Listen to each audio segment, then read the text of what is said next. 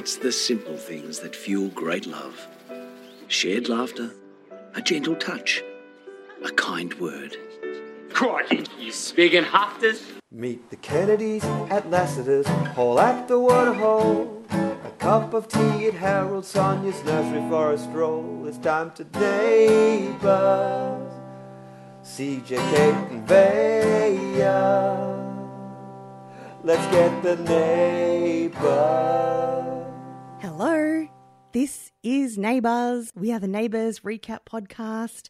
We overanalyze episodes of the 35-year-old Australian soap opera Neighbours, and my God, what a week. It's a week in the real world and a week in the fictional world. I'm Vaya, I work in showbiz, and I can't suspend disbelief. I'm here in the Pirate Net studios. We have a remote connection to other locations via Grayson Global. I have Kate. Where are you situated? Buongiorno, neighbours. Is this like Eurovision? Yeah, sure. Well, something has to be Eurovision. So I'm coming to you live from the Wellness Centre. Oh, very nice. CJ the Hot Mess Mum, where are you? I'm at that apartment that Izzy and Carl shared.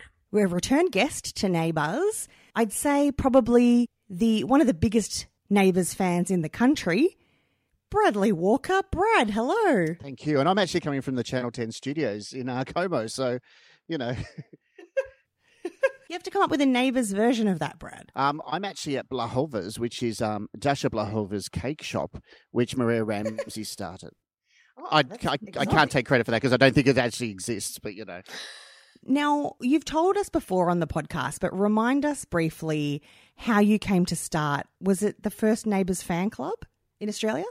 Yeah, it was. It was. I lived in Vermont South and my parents' house backed onto Pinot Court. So as a 13, 14-year-old kid, I was always out there in Pinot Court when they were filming. And that's probably the first thing I ever became fanatical about. And so much so that my schooling really suffered when I started the first Neighbours fan club when I wrote to TV Soap magazine and told people to write to me and we'll talk about stuff Neighbours because, you know, back in 1985, 6, we couldn't actually do anything cool. And so we were getting hundreds and hundreds and hundreds of letters being sent to my parents' address with no return stamped envelopes. So basically it was just costing an absolute fortune until Channel 10 then basically took it over.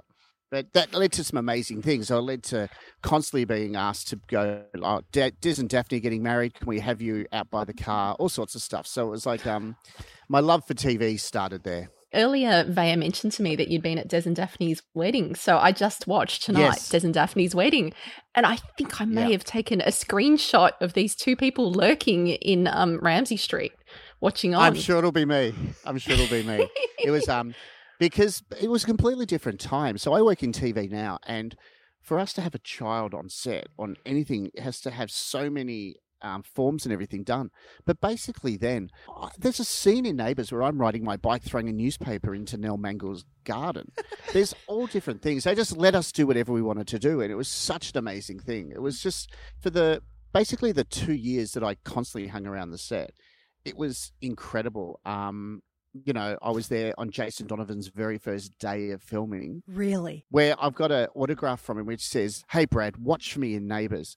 And, you know, it's incredible. It's like, you know, and I will admit, in the latter years, my love is still there, but I just don't have the time to watch the show as much as I used to. But it's, you know, it's 35 years. I would never have thought that when I was a little kid watching that show and collecting fan cards and doing all sorts of stuff that 35 years later that we would be celebrating such an iconic show. It amazes me. It's actually amazing watching the old episodes that, yes, it is here 35 years later. I thought it wasn't cancelled in the first year. Well, Wasn't aside it from actually cancelled? Well, it was. No, but It the first year at cancelled. Channel 10. It was only because it never rated in Sydney. That's why Channel 7 got rid of it. It was such an expensive show to run. But, you know, it was like, I remember when we got word that it was actually going to be going on Channel 10.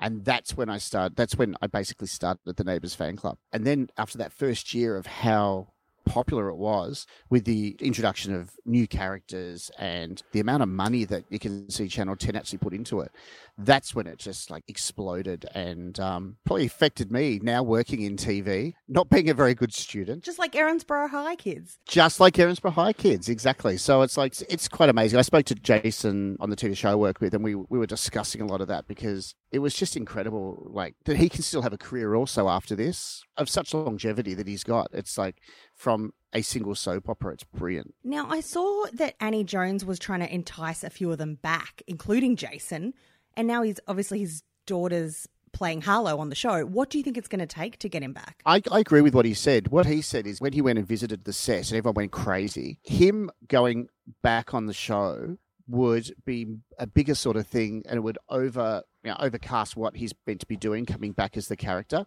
So I understand why he wouldn't do it. But I heard a rumor today, and I need to get this, that Kylie Flinker, the original Lucy Robinson, is in one of the wedding crowds. Oh. From this week. Yeah, so I need to go back and look at everything because apparently they were trying to get Sasha Cloth, Kylie Flinker, and Lucy Bell in the same area. So I need to know if that's true. So, wow, this is one for CSI Neighbours. Yeah, it is. Isn't it? CSI Erinsborough. It's going to be great. Or CSI Anson's Corner because they've got better cops. And coffee. Can we go back to Des and Daphne's wedding for a moment, seeing I've just binged it? Yeah. One thing I found kind of amazing was that there was 3 members of that wedding party that were on the street this week. So do you remember who walked Daphne down the aisle? Well, I think was it Paul? No, it was Clive. Oh, wow. Because the thing with that day is it was the wettest day. I remember it being so wet. I've got the photo of me and Daphne by the wedding car, which I think is a Ford Escort or something. It poured rain the whole day. And then typical sunny sort of days, as soon as the sun came out, they just rushed him to go do it in this white taffeta dress. But and then they actually had a horse and cart as well for the bride. The horse and cart as well, yeah. They had the horse and cart, and then they were going around different parts of like Gels Park and different parts around Gels Road where they were having people. They had, if you actually look at it, we're the same people waving at the horse and cart going past other areas. So like continuity, I don't know who was working on it that day, but it was pretty scary. I think maybe the fuck it bucket existed back in 1986 as well. Pretty sure it did. I actually was looking at some old autographs that I had during the week, and I actually have the autograph of the continuity person from Neighbours. I must have got everyone's autograph. I've got John Holmes, which I was very excited I saw that, and I have someone who is the continuity. Also, Des and Daphne's flower girl was Lucy. Lucy, yes. But that was Sasha. It was Sasha Close, wasn't it? It was Lucy Robinson number 2, wasn't it? Number 1. It was Kylie Flinker. Oh my god. Kylie Clinker's a fantastic stage name. Flinker. Oh, Flinker. Still good. Kylie Clinker would be a better one. Pascals would sign her. I just don't understand how with the 3 Lucys that they didn't try and make them look remotely similar. Oh, exactly. It's like, because imagine Clive Gibbons trying to cut Melissa Bell's tracheotomy when she looks completely different. Have I gone too far back for you guys? Sorry. No. I remember that. The bee sting, yeah. Because actually, when we had Jeff Payne on, he mentioned that was his crowning achievement as a doctor on the show. Yeah, since then, he's just all red tape. He doesn't do any actual doctoring. I don't think his current partner's letting him. Also, Paul was a groomsman as well. And a special little Easter egg, I guess, for the fans was that the church they got married in was former father's church in Caulfield. No. Oh. So that's Father Jack, who was a lapsed Catholic priest who got amnesia, then remembered he was a priest, then left the priesthood to be with Olympia Valance, and now has since decided to rejoin the priesthood. Former father. I had totally forgotten that he had amnesia. What was that? Was that from the collapse? Yes, he saved Paige. Yes, and she waited out by his bedside. Oh, what a slow burn to mediocrity that relationship ended up being. Certainly started more exciting than it ended. Now, going to get into more wedding chat. Let's do a little bit of Neighbours Council business. The business, again. So, firstly, obviously, the virus. We're all in isolation. We're leading by example. Obviously, we're going to sound a little bit different than we usually do, but hey, it's a different week. Why not mix it up? There are no rules this week, as we've learned in Erinsborough and elsewhere. Also, just a note to our patrons at patreon.com/neighbourspod. If you're in a position where you're not earning an income at the moment because of quarantines and viruses, please pause your patronage. We would not be offended for even one moment. We're really grateful for all the support you have given. And if you need to pause your membership or lower it to Dr. Carl level, that's totally fine. And we encourage you to do that we don't want you to stretch yourself. So even though I like having 80 patrons, I'll be okay. And gals, the Neighbours Council Facebook group going off. We started episode threads this week discussing each of the 35 editions. Oh, it's been a bonanza and I've loved every second. So thanks to everyone who's commented. You know what, Vaya? I sometimes when I message someone famous and they take days to read my message, I think, well, you know what? They wake up to like billions of notifications every morning. So I'm not going to be offended. And then that is what this week has been like for me. Yeah. Because I wake up and the other side of the world has watched some episodes and they have had feelings and I really enjoy it. Yeah, same. It was my first taste of what it's like to just wake up to a flurry of notifications. It's been wonderful. Well, I might actually keep it going, not for every single episode, but I might put up one thread each week and we can have all of our shenanigans in that thread and it'll be a fun time. Sounds like a plan. This is business. It's not personal. What we are going to do this episode is we are going to analyse the wedding week. So the early episodes. We've dealt with Endgame, quote unquote, the late night episodes. Firstly, I just watched it again, that finale, and I was really riled up and tense all over again. Brad, what was your reaction to the week at large? Watching Endgame, I thought it's like the same as I felt when I saw Erinsborough High. I thought, geez, they do some really good stuff when they're allowed to do it a little bit out of their time slot. Rob Mills, he makes Paul Robinson look like Mother Teresa. He's unbelievable in this. I was so shocked and I'm just amazed at the whole thing. It was just, it was great. It was tense. When Neighbours does something a little bit differently, they're incredible. And I really think that everyone involved in that has to really be very proud of what they've done because it also shows Channel 10 and 5 in the UK have really tried to stand behind it and make it something which is a bit different, which the UK do so well. We don't do it as well here, and we don't usually support our shows and do really big things for big milestones. But I think it was great. I thought it was wonderful. Brad, one of my favourite things about Endgame, Robert Millsy Mills just slowly over the months, but over the week, turning more and more into a psychopath. At the end, that last episode, the bounce in his walk. Yeah. He's guaranteed himself some psychopaths in other shows, hasn't he? He's absolutely amazing. He was so good. So good. Going from Australian Idol and stuff like that will do that to you, I'm pretty sure. So, Yeah. He's been damaged. Dicko. He's got that fresh-faced boy next door who's actually secretly a complete psycho. Yeah. When he was actually in the tent, he was shirtless and you're like going, look at him, so clean-cut, so wonderful. But then you just see the face and it's just all distorting. It was like the Scream coming to life. It was great. If they don't have Harlow come back and start a true crime podcast series about him, I'll be sorely disappointed. Oh, she's going to be like that woman who escaped being abducted by Ted Bundy and then became a true crime author. Oh, Anne Rule. Yes. Is that what happened to her? Wow. Oh, sorry, no, she worked next to him. Anne Rule sat beside Ted Bundy and then wrote a memoir about it at work. Well, to be fair, at this point in the week, we don't know if Harlow's going to make it to write her true crime. Don't know. Oh, yeah, because Neighbours lied to us and said there were going to be 3 deaths this week and 5 weddings, and we got 2 deaths and 4 weddings. I'm still saying 1.5 deaths. We do not know for sure that Gaz Can is Cactus. Mate. Gaz Can is dead. Kate, you've got a colour for everything. You worked in the textiles industry. What colour was his face? Oh, porcelain? See? Oh, I was going to say yeah. Oh, what colour is his face normally? That's the question. Yeah. It's still kind of off-white, beige, kind of... Pewter. No. It's not looking good. I felt like it was eggplant mixed with, a white eggplant. It's more like a hard-boiled egg. Yeah, I'm sure he's going to start using the white eggplant emoji now, isn't he? So, yeah.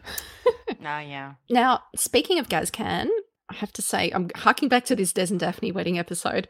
I've got a controversial theory for you guys that I think is probably a bit more relevant to Brad. What's that, Kate? My theory is that Gaz Cann's real father isn't Frank Canning, it's Tom Ramsey. How did you come to that? I know Tom Ramsey got around a bit. Well, just I was looking at him while I was watching the wedding and I thought, geez, he is a dead ringer for Gaz Canning.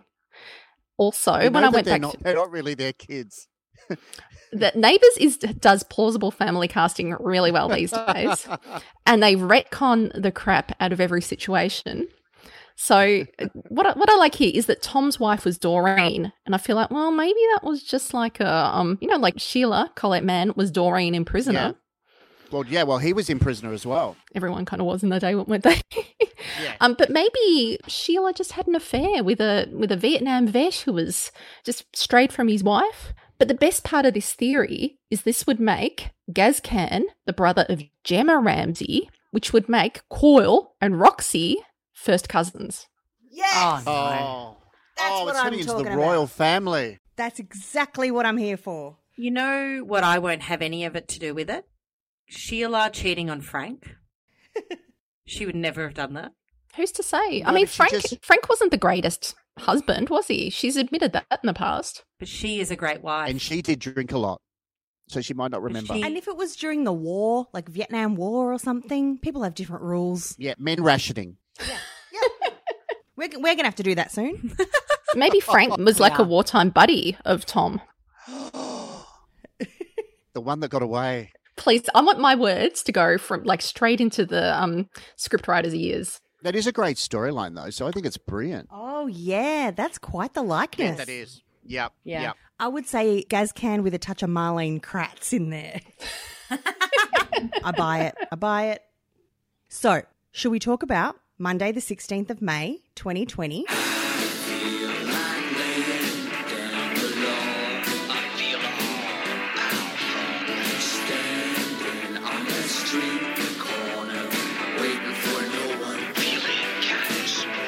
We have the Wedding Expo, Lassiter's Wedding Expo, which seems to run for the entire week. The longest expo in history. It's odd to have a midweek wedding expo as well. Well, we don't know which day it is. Like, it could have started on Saturday. And there's talk on Monday about Chloe being so proud or should be so proud of the event. And it's like, look, there's a few stands, but mainly it's just people that live on your street walking around, which is a bit weird. And marrying each for other. an expo. Those people are not booking weddings. Yeah, and half of them are marrying each other for free. They wanted to see Charlene's dress. That's all they wanted to do. Oh, God, yes. And wasn't it, I have to say, it could have been displayed a bit nicer. Or either that, or it's just that the memories of it made it seem a little bit more grand than it was. You would have liked it in a glass box or something, Kate? I want moody lighting. I want it to look like Phar Lap at the Melbourne Museum. Yeah. Stuffed. Yeah, I guess I want Kylie in it, circa 87. There's a joke there. I won't make it. You don't have to. Now, that's one of many Easter eggs that the fans get, is obviously Charlene's dress. And we'll touch on as many of them as we can, that clearly the production's thrown in little tidbits that hark back to yesteryear, and we'll recap them at the end if we miss any. Now, we have Tim Collins' stall to kick us off, which is like a divorce stall. I guess it was like the prenup stall, which doesn't scream romance at a wedding, does it? But it's practical. Yeah, his sign said, be prepared for every possibility. It's very wise. It's just really good marketing. Because who buys prenups? People who are planning a shoddy wedding at a suburban hotel. Yeah. So this is perfect. It felt a little spring racing carnival to me, this whole vibe. Maybe they filmed them at the same time. It's all weird because this is the hotel that is famous for having the webcam in the bedrooms. Like, who would be going to get married there? Like, are they going to put in a special deal for, like, you know, we'll shout you a video of your wedding night as well? Free streaming. That's great. Yeah, I didn't see a videographer stall. That was very telling. Terage is all over the shop all week. She's panicking because they don't have these five display weddings to put on. But it's like, guys, you came up with that number. The general public does not care. And are you getting some sort of kickback from how many weddings you're going to have there, even though you're giving them away for free? Maybe they promised the stall holders, we're going to have 5 weddings this week. We're going to have so And many 3 people deaths. just drawn. And we're going to have so many people just drawn to the expo to witness these 5 weddings. They've already fallen short on deaths and weddings. She can't be trusted. We have a first cameo, and it's rando. It's Melbourne Radio's Gold FM's Christian O'Connell, who's obviously from the UK first. It was very peculiar, wasn't it? Brad, you're shocked. I am shocked. I saw him and I went, oh my goodness, couldn't they get someone better? He's a fan.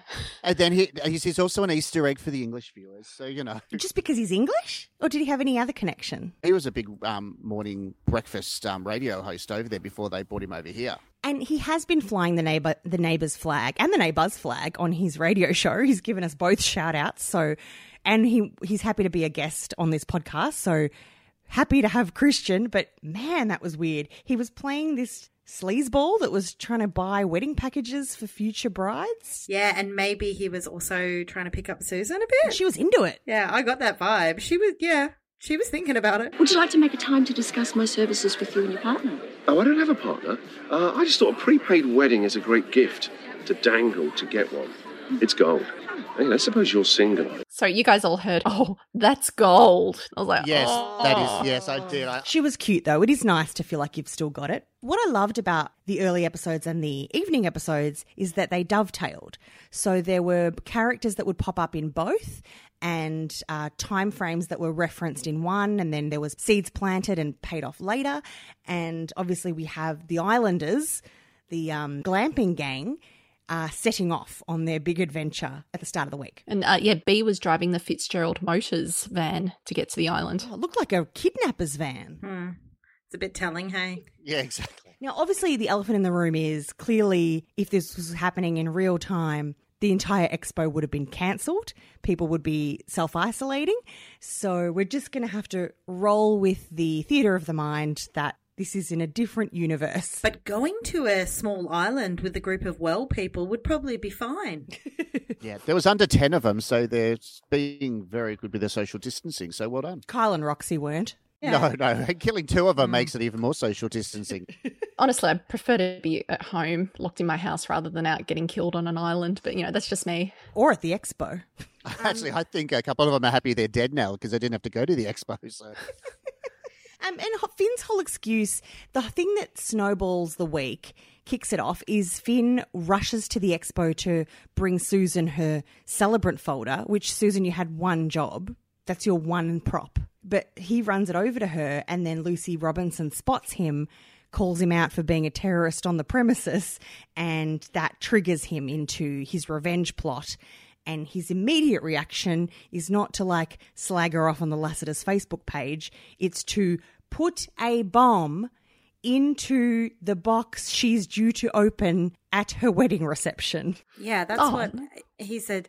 You can't call me a terrorist. I'll put a bomb on your expo. That'll show you that I'm not a terrorist. Well. And if it had played out that way, hundreds of people would have died. A bride, a groom, the bridal party, the celebrant, and all the viewers, instead of just poor old Prue. That was pretty funny. Which bit? The fact that she needed a drink and that you shouldn't drink and drive. And I know you've just, slammed your car off the road, but if you drink and drive, you're going to blow up. That should be what TAC and the different road corporations are doing. Yeah, there should be billboards. Now, Samazan's all nervy. He's got Annalise PTSD and he feels like he's going to stuff up this wedding day. Back in the old days, what happened when Mark was at the altar, he suddenly realised that he wanted to get married to Jesus rather than Kimberly Davies. So, he's having the nerves that the urge was going to strike him again. He's running around. He's using up all the toilet paper. That's why there's a shortage, because Mark Gottlieb's having a panic. But there's no need because it all goes off without a hitch. It's actually, I found Mark and Lucy's wedding quite low key. What do you guys reckon? I was just struck by her wedding dress, which I think is one of the most beautiful wedding dresses and appropriate for a figure that we've seen in a really long time in Neighbours. Nice. Yeah, she did look good. She looked great. And their honeymoon is courtesy of Eden Hills Travel, which I noticed they called Eden Hill Travel. They left the S off. That's classic Lassiter's, though, with the lack of attention to detail. But how shocking is that one of the executives at Lassiter's wins a prize from Lassiter's? Surely they're ineligible. and rigged the competition so she got the prize she wanted. So the drama comes from the fact that we know that Millsy's put the bomb in the Rome box, but Lucy switched the tags and she and Mark got Paris. So now Rome's up for grabs. It's the old double-edged sword, really, isn't it? One thing I thought was pretty poor taste was Paige stealing the wedding glory from Lucy and Mark by proposing to Mark. Other Mark. Like, that is, that's a faux pas right there. How classless. Which it was, but it was an adorable proposal. CJ? Firstly, that is awful. And I've been in a wedding that somebody really drunkenly proposed and it was terrible. The person said yes, though, so there's that. But I think the thing that made it okay is that Lucy was like, oh, thank goodness, because that's an attractive couple to put on the brochures. And she's always thinking about the marketing. I love the way Paige did it. I love, firstly, that she did it. And then she rapid fire asked him questions. What about the cake? Mud or red velvet? Caramel apple. DJ or band? Band. Chicken or fish? Both. Marry me, yes or no? Yes. Wait. What? And they're going to take the place of Tom and Ian, the previous couple that had decided to elope to Cambodia. Double Easter egg, triple Easter egg there. Who are they? They are Ian Smith and was it Tom Oliver? And Tom loves working on his charity in Cambodia. So there's all the references. Yeah. Meanwhile, Harlow and Hendrix have decided to go to the island to gatecrash, and they've set up their alibis as Richie and Mackenzie, their school friends, who are completely useless at upholding an alibi because by the end of the week we get the payoff of Mackenzie and Richie rolling up to the expo. What else are two 16-year-olds going to do? Oh, I can't even imagine why 16-year-olds would be there. And well, because the cinemas and everything are closed because of, coronavirus. So they had to turn up there. And all the boomers aren't closing their events, so that's the only thing they've got left. So they roll up, Terage sees them, and the whole plan unravels. And days later, they're like, oh, where's our ward and the neighbour's kid that we were meant to keep an eye on? So we're away. And I want you to know you're who I want to be. And I'll sing with everything I have inside of me. Tuesday. Terage is still holding on to a bit of misplaced rage, re her vows being used by Paul in a love letter to Jane. I don't mind if her rage is misplaced as long as we get it. I don't think, since I've come back to watch the show, I don't think I've seen her smile. She's not partial to it. No, I think when she realised she was getting a fifth wedding, that's when she got a bit happier. Brad, putting on an event is very stressful. Maybe she's just got a bit of RBF going. It's her game face at work. But CJ, you're a marketer. This is your big moment. How are you feeling in that week? Like you want to die. Well, 3 deaths. Yeah. I mean, I would have been so annoyed that those deaths didn't happen at the expo because that will, bring fans for years. There's already been so many deaths at Lassiter's in recent years. I know, but they have been peeling back the deaths. Every year we have less of them. That's why the stars are going down. She has a lot of vow sass, like lots of digs at Paul too. She's sassing him right up to the point where he decides to offer to renew their wedding vows. They only got married last year. And in their little speech to each other, she says, yes, you're lucky to have me, which I appreciated. Words can't express how devoted I am to you, and I want to spend the rest of my life loving, protecting, and worshipping you. You are lucky to have me. What's the reason why they're renewing their vows? Like, whose wedding are they replacing vows? Oh, dear. I think Paul just got so much guilt that, he goes, oh, let's just keep her happy. I'll just say, yeah, let's just renew it. It shows I love you. But also, when in Rome, which is the Lassiter's terrace, and there's no wedding, because rest in peace the souls of Gazcan and Prue, who were meant to wed there, and it got called off. You know what kills me? The chairs that the guests were meant to sit in were gold Chiavari chairs, and I desperately wanted them at my wedding 6 years ago. And for love or money, I could not get them. So the fact that that pack of bogues got to have them just really grinds my gears. And then they didn't even use them. They're probably fallen down in the Lassiter's lakes now. They just put them to the side now. The expo's finished. Look, I had a question, though. Where were Gru going to be going? I thought maybe Lassiter's Burmagui or something. I don't think they were going to send him off to Lassiter's Dubai. So when she grabbed Rome, it wasn't hers. No. I think when she grabbed Rome, it was just like a random one that she's just like, oh, this is the closest one, I'll grab it. It's got champagne in it, yeah. I'm as confused about the honeymoons as I am about the number of weddings. Something got lost in the maths for me. I feel like with these honeymoons, they're obviously going to send them to a Lassiter's because they can't afford to like pay for like decent prizes. Like they're probably like a bit of sponcon with the flights.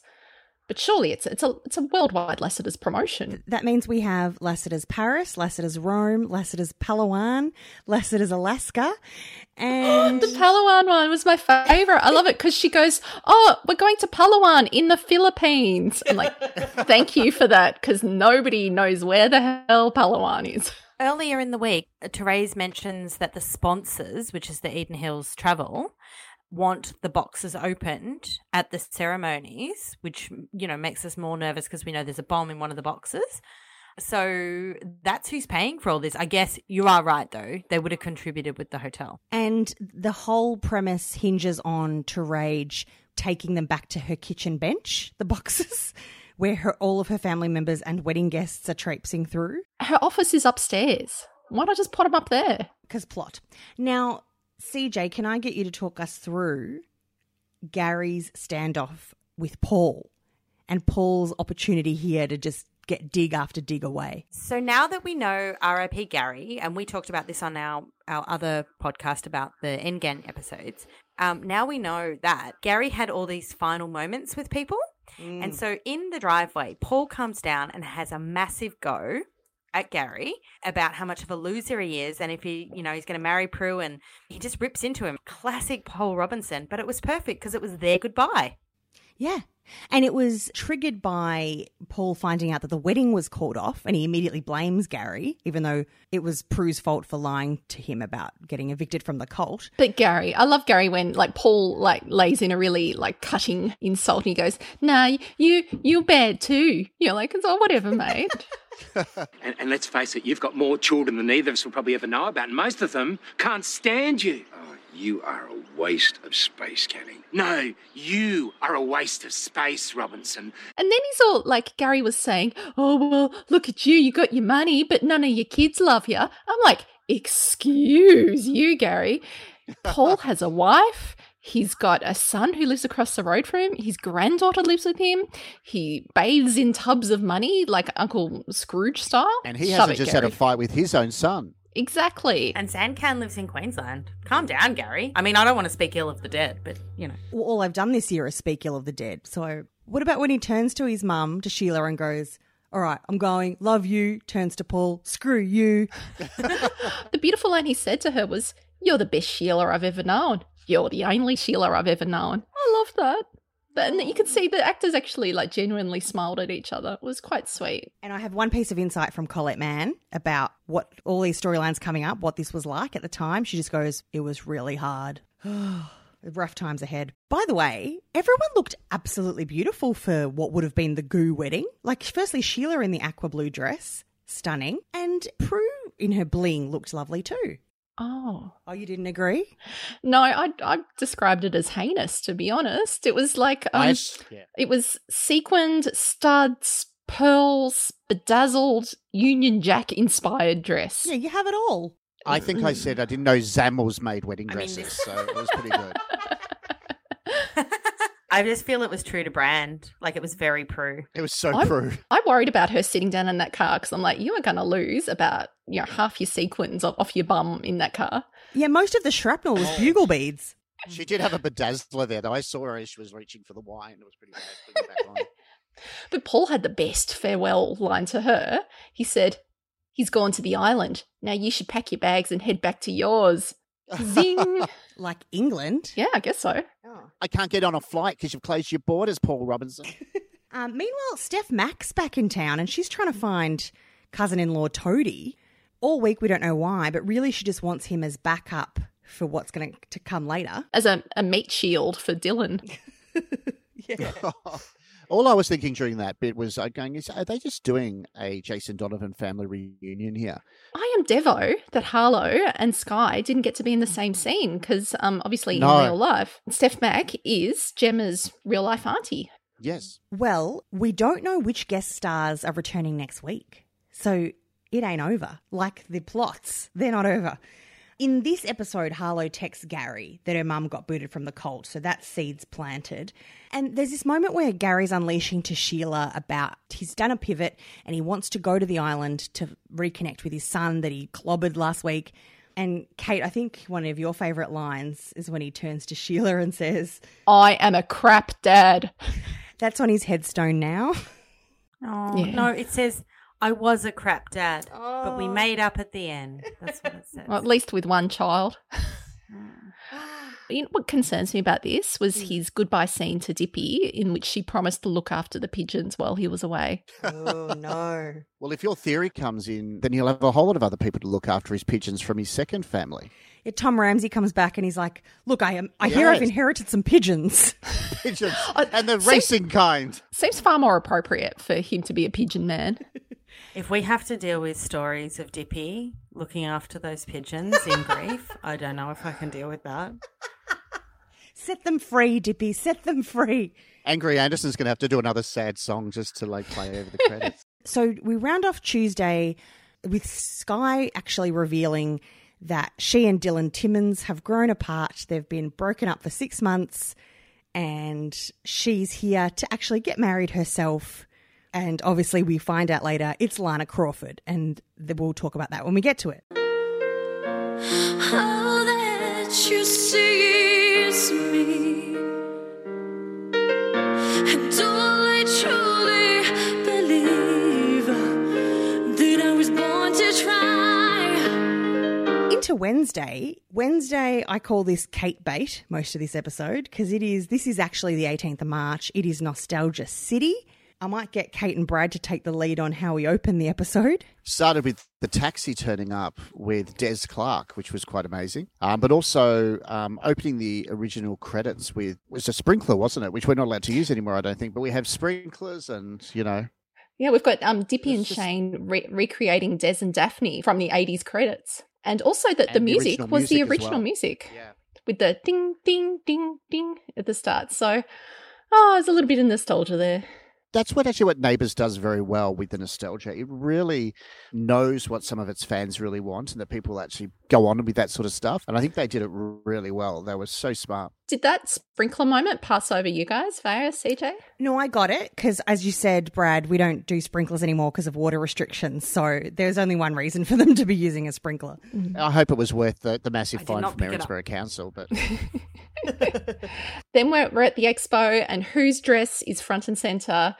Charlene Mitchell's. pretty amazing that. I don't know where they dragged that out of. They must have had it from Madge's loft. They would have got it out of that when she died. It was up in the attic of the Brendan, and they've just dug it out. So we're at the expo, and Lucy and Jane are looking at Charlene's wedding dress, and they're saying what a beautiful wedding it was, and how Jane always thought she was going to find that one true love. And then they also put in a line about how they were the best bridesmaids ever as well. Yeah, up until the point where Jane fell in love with Scott and, caused friction in the wedding, in the marriage. But, put on the rose-coloured glasses there, Jane. That's what we do when we look back at nostalgia, don't we? We forget about the bad times. And at this point, Terage and Paul decide to play Cupid with Des and Jane because they've rifled through Jane's emails and worked out that she has unfinished business with her ex-lover, Des. So they're just going to bring him over from Perth and just fix that situation that way. Yeah, don't worry about coronavirus. Come over. Brad, does it feel weird when you look back? Because it felt like Des and Jane were a different generation to me as a kid. Yeah, they are the mate. Well, because it was always the famous four. So it was always Scott and Charlene, Mike and Jane. And Des and Daphne were almost like the father figures to them. Of about to Mike 10 years as well, older. yeah. Yeah, and that was because Mike stayed there with Des and Daphne for quite a while. So it was always very strange that you're just thinking, Paul Keane, great guy and everything, but I'm sorry, Jane, you can do better. You really can. As in the first episode of the actual very first Channel 7 episode, where Julie Robinson talked Des's fiance out of marrying him. She should have been around, come back for this episode so she could talk Jane out of it. It was crazy.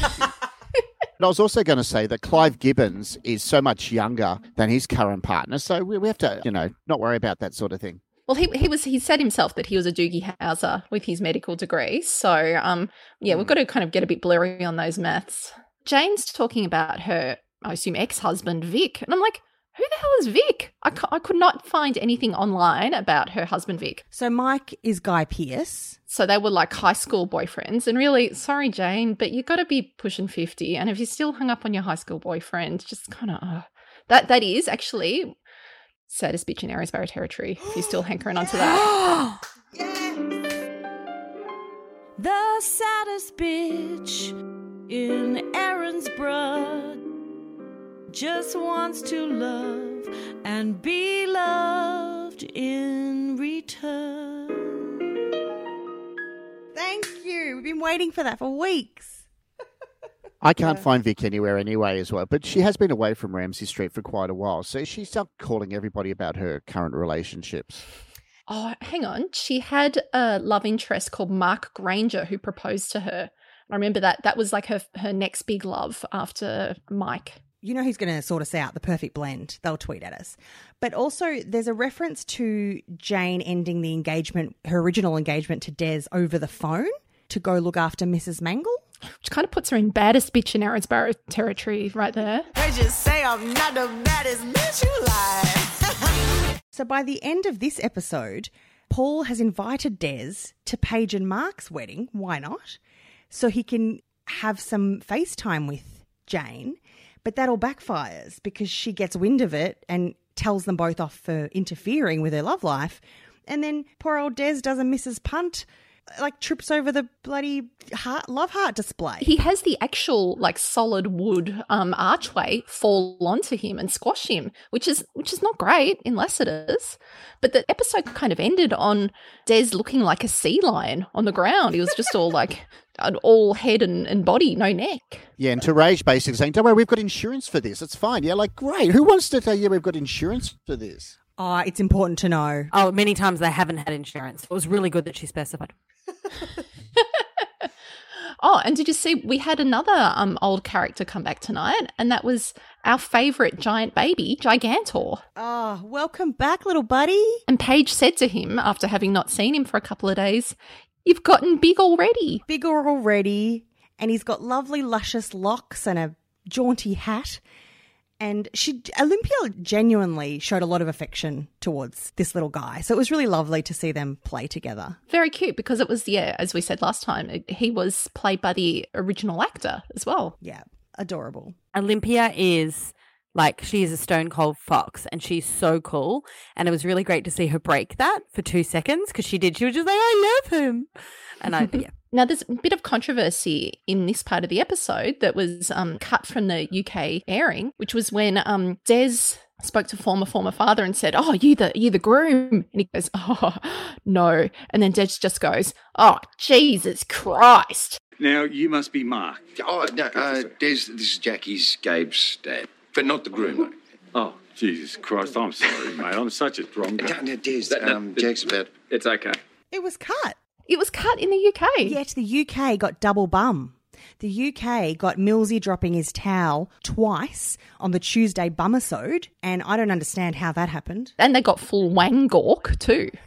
Almost. Oh, you mean, because Harry copped an eyeful. Millsy drops his towel and Harry's having a Guernsey down there. Screen caps are in the Neighbours Council if you want to help yourself. I imagine that Millsy was wearing a Hawthorn sock.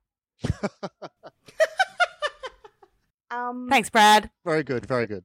I did enjoy a lot of Des's dialogue, I got to say, when he does do that mix-up and he goes, "Oh, I'm such a drongo."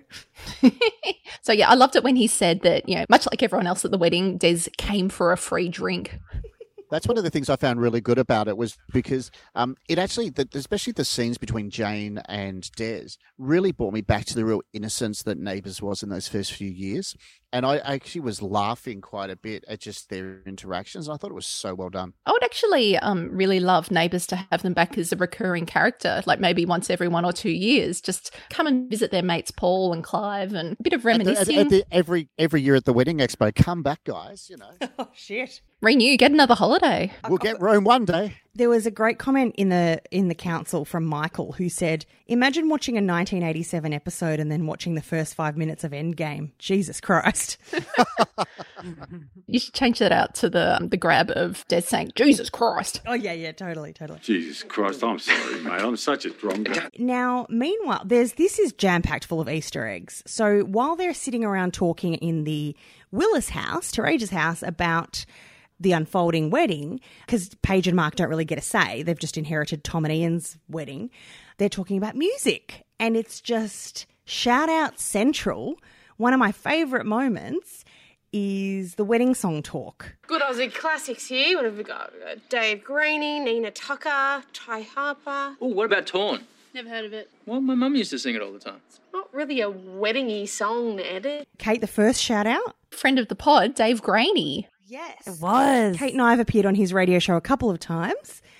And then Ned. I loved Ned. Ned just saying, oh, what's this song? My mum, oh, yeah, Torn, love it. Like, she always plays it. I thought it was great. Natalie Imbruglia. That was beautiful. We have been waiting years for acknowledgement of this.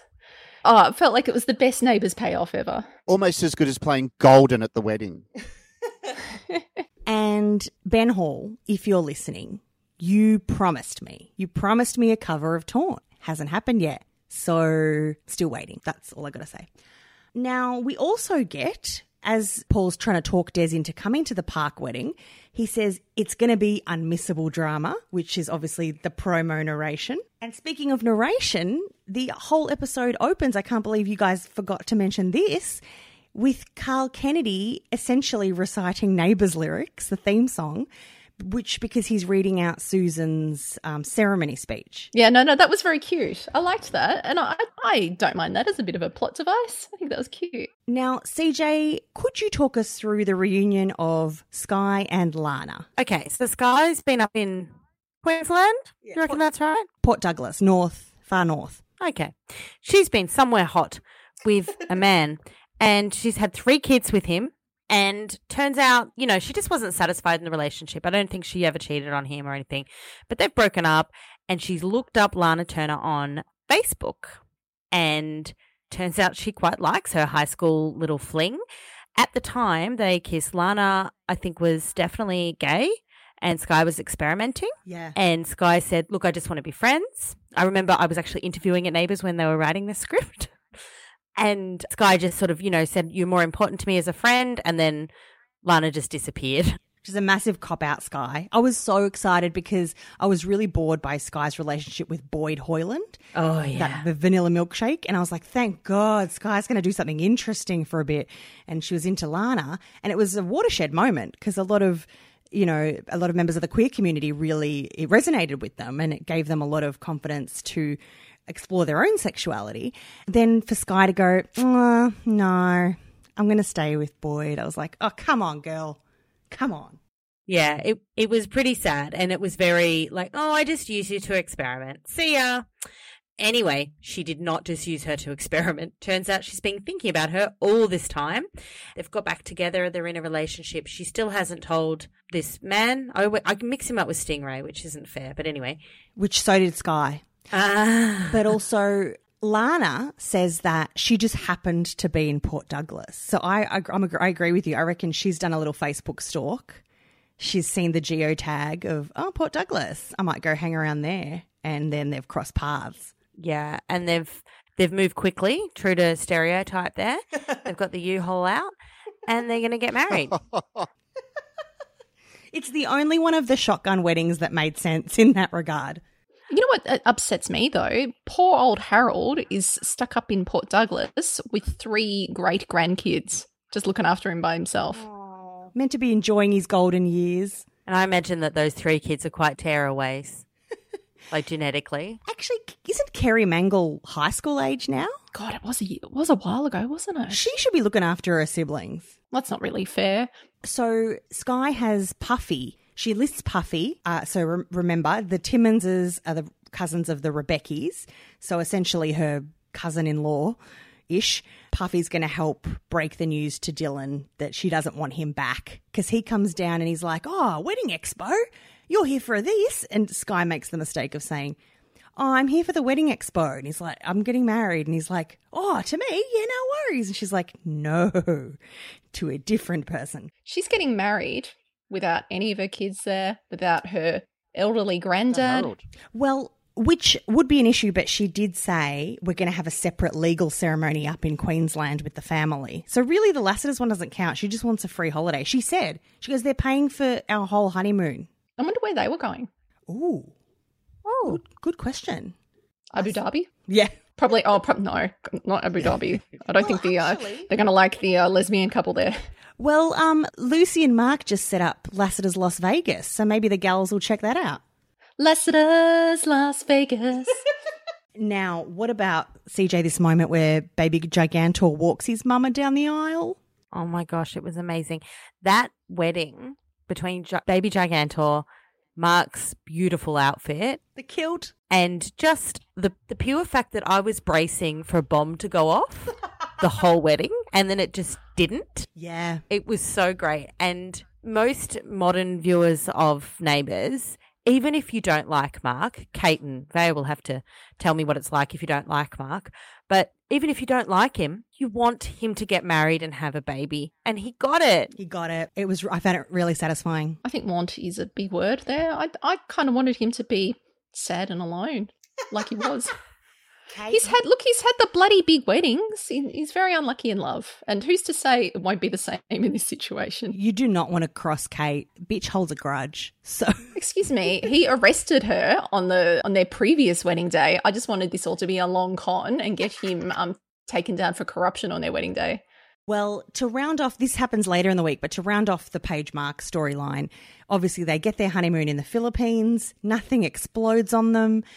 And it's genuinely lovely, to the point where Mark was nervous because he's had so many failed weddings that Aaron has to tell him to calm down and think about cleaning the oven. And which, by the way, my partner and I just got a RoboVac and we've named it Breno because it cleans the house for us. Is it a detective or a mechanic? It's neither, because he's just Breno around the house. Okay. He's in his civvies. That's how he identifies. Yeah. And they're having a dilemma about where they're going to live, Adelaide or Gold Coast. And then former father makes it easier for them and says, well, there's a job going in Adelaide at a parish. I'm going to move there. It is the city of churches. So unhappy. He will be so unhappy in Adelaide, from the bustle of Erinsborough to Adelaide. Well, he's from the Catholic Church. Is he going to be happy anywhere? What did they say? It's the city of churches and serial killers. So he'll find a place to fit in somehow. So there's something for everybody in Paige's life there. One of my highlights of the week was when she sends baby Gabe back up with Jack to go home. She's like, all right, let's go to Mark. And he's like, where are we going? And she's going, well... No, I would like to follow you home for some quality alone time. How else is Gabe going to get a little brother or sister? Oh, man, that got me in the heartstrings. Because finally he's going to have a little family and a little baby, and all that he wants is another baby. All that she wants is another baby. She's gone tomorrow, boy. All that she wants is another Baby. I'm so excited for them. Oh, and also the Dylan thing is resolved pretty quickly. Dylan cracks the shits that Sky's leaving him, but instead of the usual toxic masculinity we get on Neighbours lately with Finn, Dylan, Paul Robinson talks him round. He comes back and he stands in front of the Stingray graffiti mural, and he comes back and he's like, you know what? You're the mother of my kids. I want you to be happy. I'm here for the free drinks. Let's go to this wedding. But that was nice because it reflected back to when Dylan was Paul's protege, and he's still got that mentoring role that he's able to call on.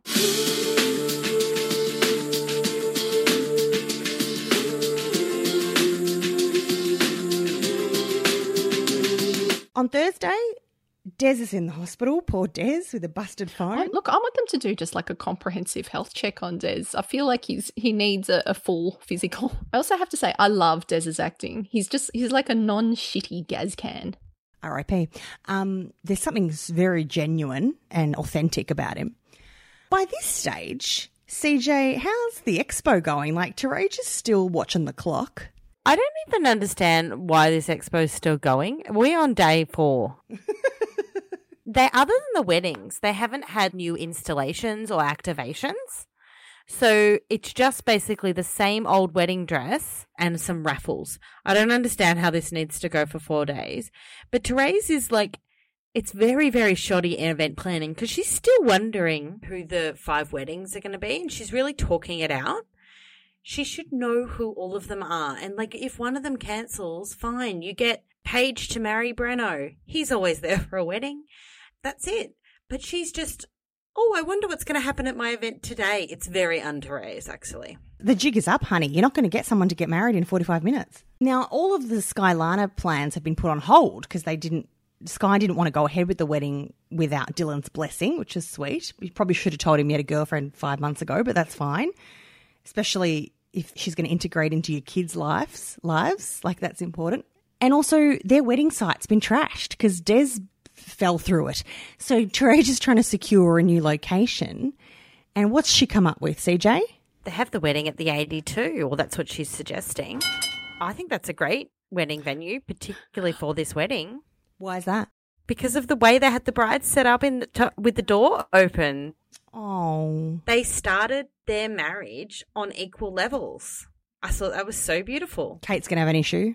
There is a big flaw with having your wedding at the 82 in that there's just not enough space in front of it, and all the guests' chairs were set up on the road, which is the same road that Coyle nearly killed Dr. Knacker on a couple of months ago. It's okay. The camera's not facing that way.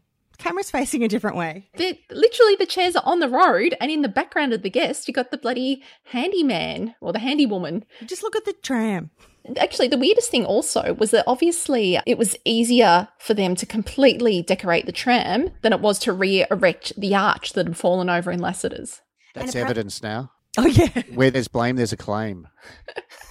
But isn't the point of the Lassiter's Wedding Expo to showcase having actual weddings at Lassiter's? Yeah, it's done no publicity for them. It's not a sanctioned venue. And she also tried for the pavilion, and the pavilion's not a Lassiter's venue either. Couldn't they just put them up on the patio where Paul and Therese renewed their vows, allegedly? Exactly. The gold chairs would have still been up. Oh, this is actually my genuine Jane verging on the saddest bitch situation. Oh, really? You know, when Des needed her help getting up and she thought that he was actually proposing to her, and I was just like, oh, Jane, no, that's awkward. Because she's like, oh, yes. And he's like, I just need a hand up. But then he rolled with it. He yes-anded her and said, let's just do it then.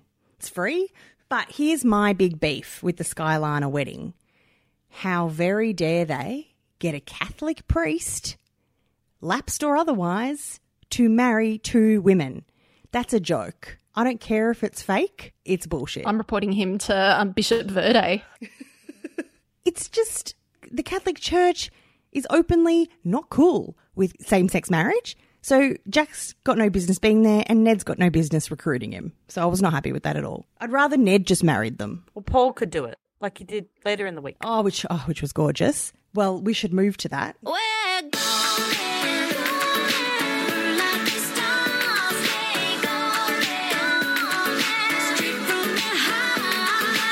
Friday starts off with old mate Shitbag calling Saint Charlene's dress a meringue. You're going to have to narrow down who the shitbag is you're talking about, Kate. The guy hanging out with Mackenzie. Oh, Richie. On Friday, we've been waiting all week for a ceramic pig storyline, for a nice, lighthearted sea story, and we got it twofold. Firstly, with Sheila and Clive. There's a competition where you can win a $7,000 wedding dress at the expo. And everybody's getting the impression that Sheila is super keen to marry Clive. But here's where I was glad to have representation for my people, and that's the people living in sin with their partners. Because I don't want to get married. Society keeps banging on about it. And Sheila and Clive are happy as they are. So, of course, Sheila ends up winning the $7,000 wedding dress. And she did what I would do with it. She's selling it. But there's light relief there. What's the other piece of light relief is that both Des and Jane, CJ, have asked who to be their best man. Paul, because he's wonderful. So they've both asked him, and I don't know, I actually heard Paul say, oh, Jane's already asked me. Like he's annoyed that they haven't figured that out. But also, like, Jane has Lucy there. Oh, Lucy's maybe gone on a honeymoon, but Jane has other people there. She has Dippy.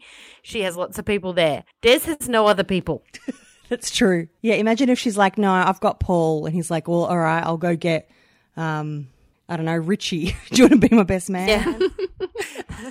Or like he's just been at the hospital, so maybe it'll be Dr. Knacker. Yeah. I don't know. Has Gigantor left yet? He's having a beer. Well, actually, Clive could have done it. They had a nice hug. Well, the thing is, yeah, like Paul was Des's original groomsman, and I feel like was Des a groomsman for him at one stage as well. Like I don't know. The first episode, which they actually referenced on Wednesday as well, was when the Neighbours started off with Paul dressed up as a man baby, which is odd. There's a mood killer for you, CJ. Yeah. So instead, what Susan suggests is that she doesn't really have to be a celebrant for this wedding. A, she's over it. She's done, 3 already.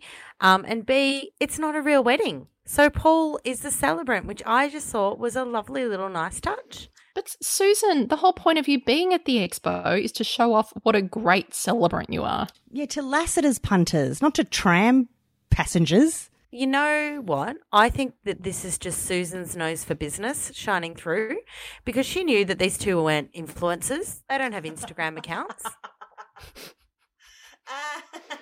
This is her community service. Yeah. And by now she's like, I got MS. I got to put my feet up. I'm done. Got to find me niece.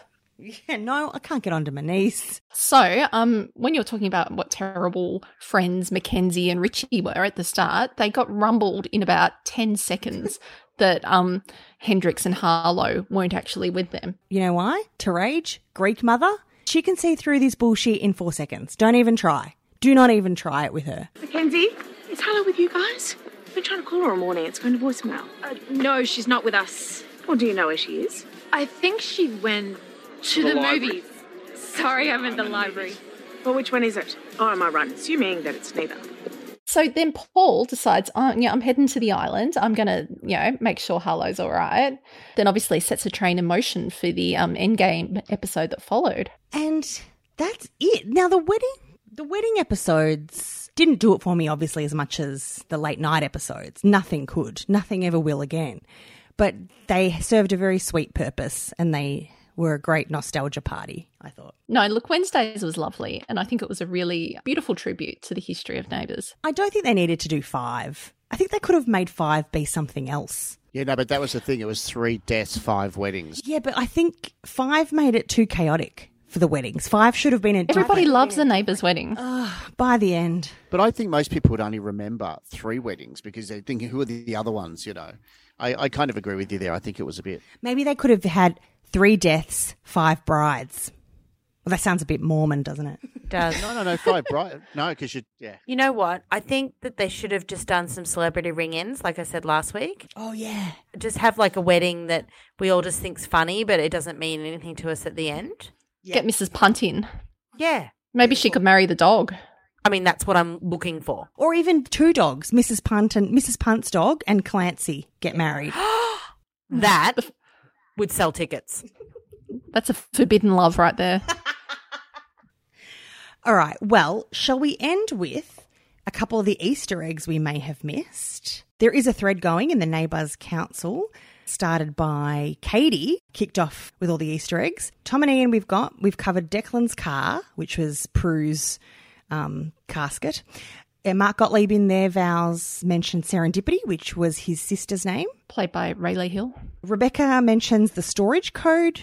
Oh, the storage cage number, Kate, you mentioned, which was Neighbours' birthday. The 18385. Oh, at the wedding expo, there was a brochure that said there was one for Danny Stark Designs and also for Camisole Fashions. Perfect. Fiona Cork, yeah. That's a throwback to the old credits where there was a specific credit in every episode to Fiona Cork dressed by Camisole. And we haven't found any Camisole outlets online, which is a shame. I tried a lot to try and track down what happened to that business, and I just could not find any details about it. Sally mentions Kate's favourite landmark, the old Watson Mine, which could be a shout out to Reg Watson. Definitely. Series creator. The other geographic points on that map, I think, were mentioned in this thread as well. There's Webb and Wilcox are other features. Marita Wilcox, I feel, may have been the actress with the most different roles on Neighbours. Yeah, she played 6 different roles. So there was also Webb, and Russell Webb was a director back in the 85 period as well. Perfect. I think these are also in Mark Gottlieb's Vows. Stefan Dennis's single title, Don't It Make You Feel Good? Yep. Sarah mentioned someone said especially for you. Yeah. And P.S. Sarah's been crowned the new mayor of the Neighbours Council because of her excellent Millsy bum artistry and many colourful phrases she coined in our chats this week. I thought maybe Mark being in a kilt was pointed out by Susan on the show that was a throwback to possibly Drew and Libby's wedding because Drew was in a kilt. It was also mentioned that Scott McGregor's Scottish, and I wonder whether he is totally Instagram guy that would wear the kilt at his wedding. I feel like that was probably his wedding outfit. And it's like he grew that beard just to wear that outfit. Oh, whatever reason, I'm behind it. Katie also mentioned that she thinks Paige and Terage calling Gabe big was an Easter egg, which I feel like is an Easter egg just for us, not for the whole show. Oh, yeah. Look, every fan thinks that child was humongous because Brad, when he was born, he was like the size of a 6-month-old baby. Yeah. I met a baby Gabe the other day, like a 5-week-old, and I didn't know how to deal with him because I'm like, this is not what a baby Gabe, how small a baby Gabe is. Katie picked up also cricket in the street. Emma asks, was the camper van in the distance when Des arrived a nod to Harold because he went camping around Australia? Now, Brad, you said you looked up to see if Des trips over in the original opener. Yeah, no, he doesn't trip over anywhere through it, so I don't know whether or not. I reckon that might have been a bit of an in-joke just for him. Ah. I felt like it was like unintentional. Well, that's bloody Easter sorted. Jump into the Neighbours Council and comment in Katie's thread if we missed any others. I'm just all for the Torn reference. Oh, God, it gave me life. Are you pumped for Clochella? Let us glamp your style at our 5-star eco-tourist destination on Unnamed Island. Unfortunately, we're not taking any bookings for the rest of the year. No, we haven't gone viral. We're just closed for re-landscaping. And until Forensics has given us the go-ahead. So sign up to our mailing list at graysonglobal.com because Clochella 2021 will be lit. Not literally, though. Free welcome basket on arrival.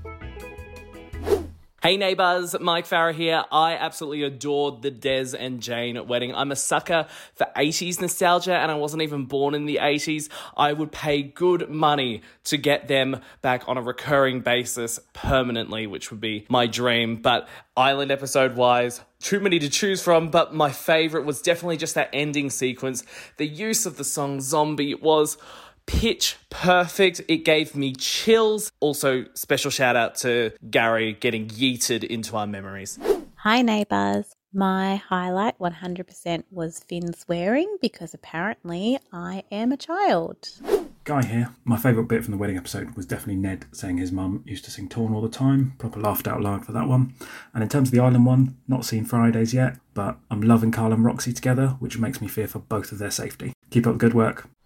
Hi neighbours, it's Andy. I loved Wednesday's episode so much. It was such a love letter to the fans, full of heart, full of Easter eggs, like Des and the old theme tune, Shane and Dippy recreating the old titles, Camisole, Danny Stark. Gazcan was never my favourite character, but as he was unceremoniously harpooned, I realised I'd miss his larrikin ways and his inexplicable luck with the ladies.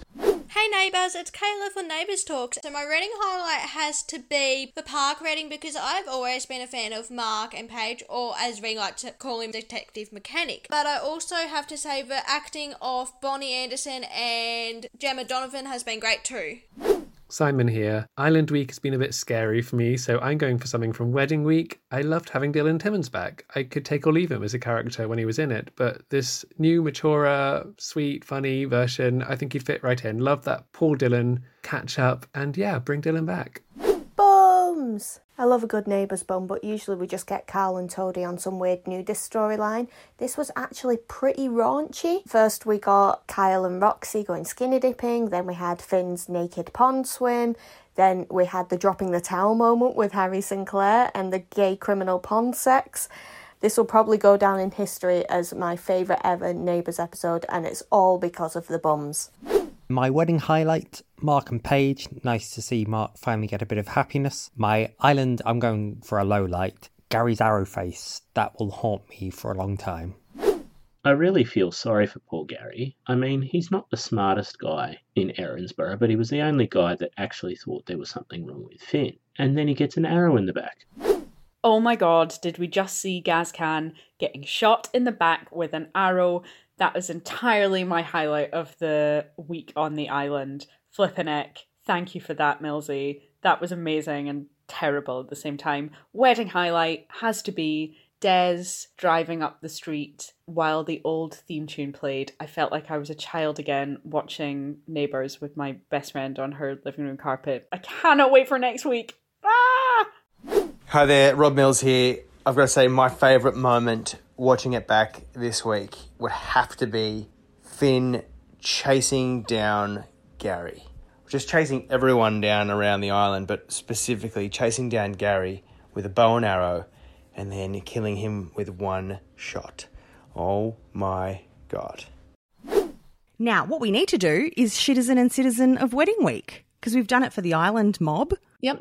Kate. Citizen is going to Paige for raining on Mark and Lucy's parade and being tacky and proposing to her fiancé at the wedding. Brad? Who was the person who called Kylie's dress a... that was Richie. I actually think Richie is a bit of a citizen for basically shitting on Kylie's dress and calling it a lemon meringue. Because without Kylie, sorry, you wouldn't have a wedding expo. You wouldn't exist, Richie. CJ? I don't think I've ever done this, but I'm going to give Citizen to Jack, former father Jack. Whoa. For moving to Adelaide. Yeah. So that our Mark can have a better life. Do you really reckon he's going to have a better life with former father just breathing down his neck every second weekend? Now, Paige and him are going to have like a whole little litter, and Gabe's just going to be sort of like this, overlord of these children. It's going to be lovely. Look, the Catholic Church, they've got a lot of work to do. Jack's going to have to roll his sleeves up and get in there in the press team, get some stuff sorted out. I love how he was like, oh, there's a job available in Adelaide. And it's like, oh, Jack, there's a job available everywhere for people like you. Okay.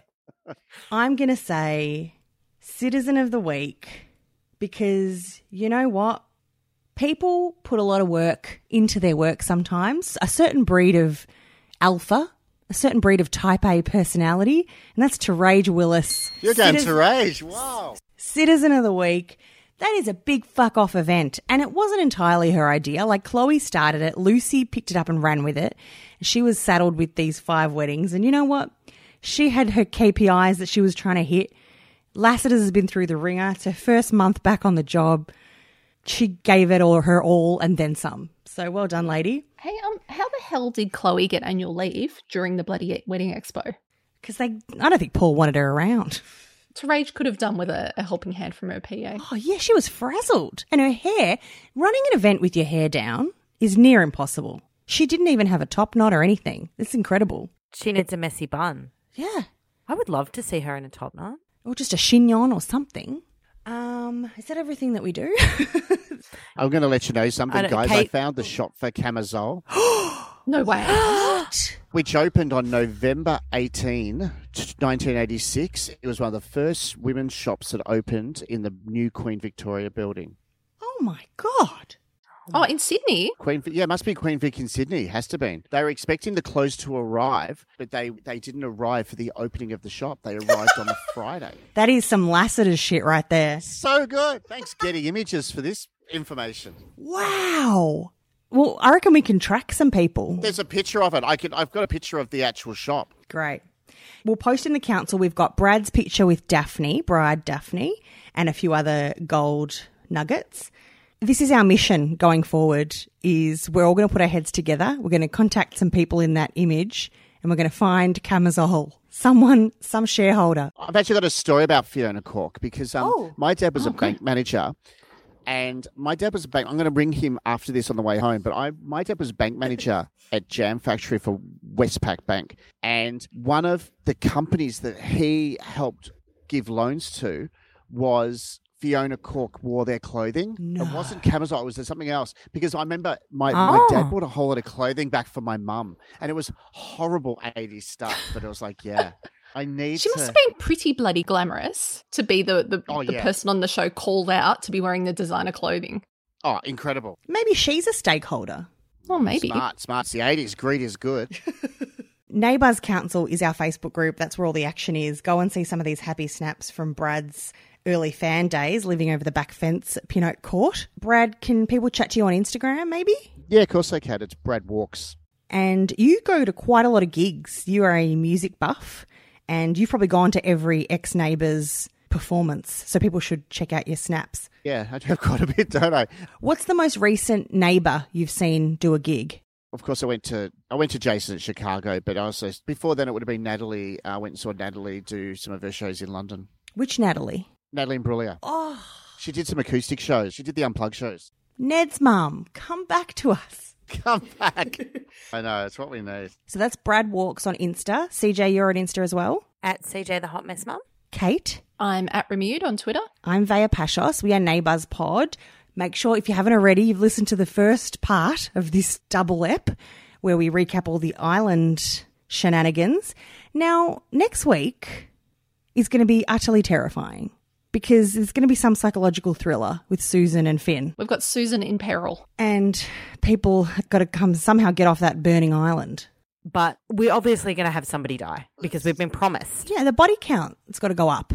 Although it is all of us. The third death is all of us after that reveal of Friday with Gary's pewter corpse. I won't recover. That was awful. But Gary, you deserved better.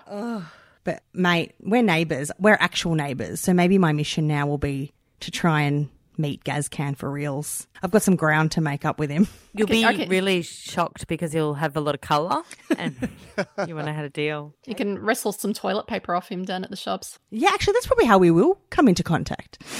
Brad, you know how I think Jason should come back to Neighbours? When Gemma eventually leaves the show in the yellow taxi, he should be the driver. He's come down from Queensland to pick her up. Yeah, okay. Yeah. No, like they don't mention why. Like he just says, "Where to, love?" That would be actually very good. I agree. Or if they really did just have him, she goes, "All right, I'm going to Queensland. Hey, Uncle," because he's Uncle. Hey, Uncle Scott, and he just takes her. I just wish there'd been more references when she started about how much she looks like her great uncle. Well, there's still time. Well, Brad, thank you for tripping down memory lane with us. Oh, thank you for having me. It was great fun.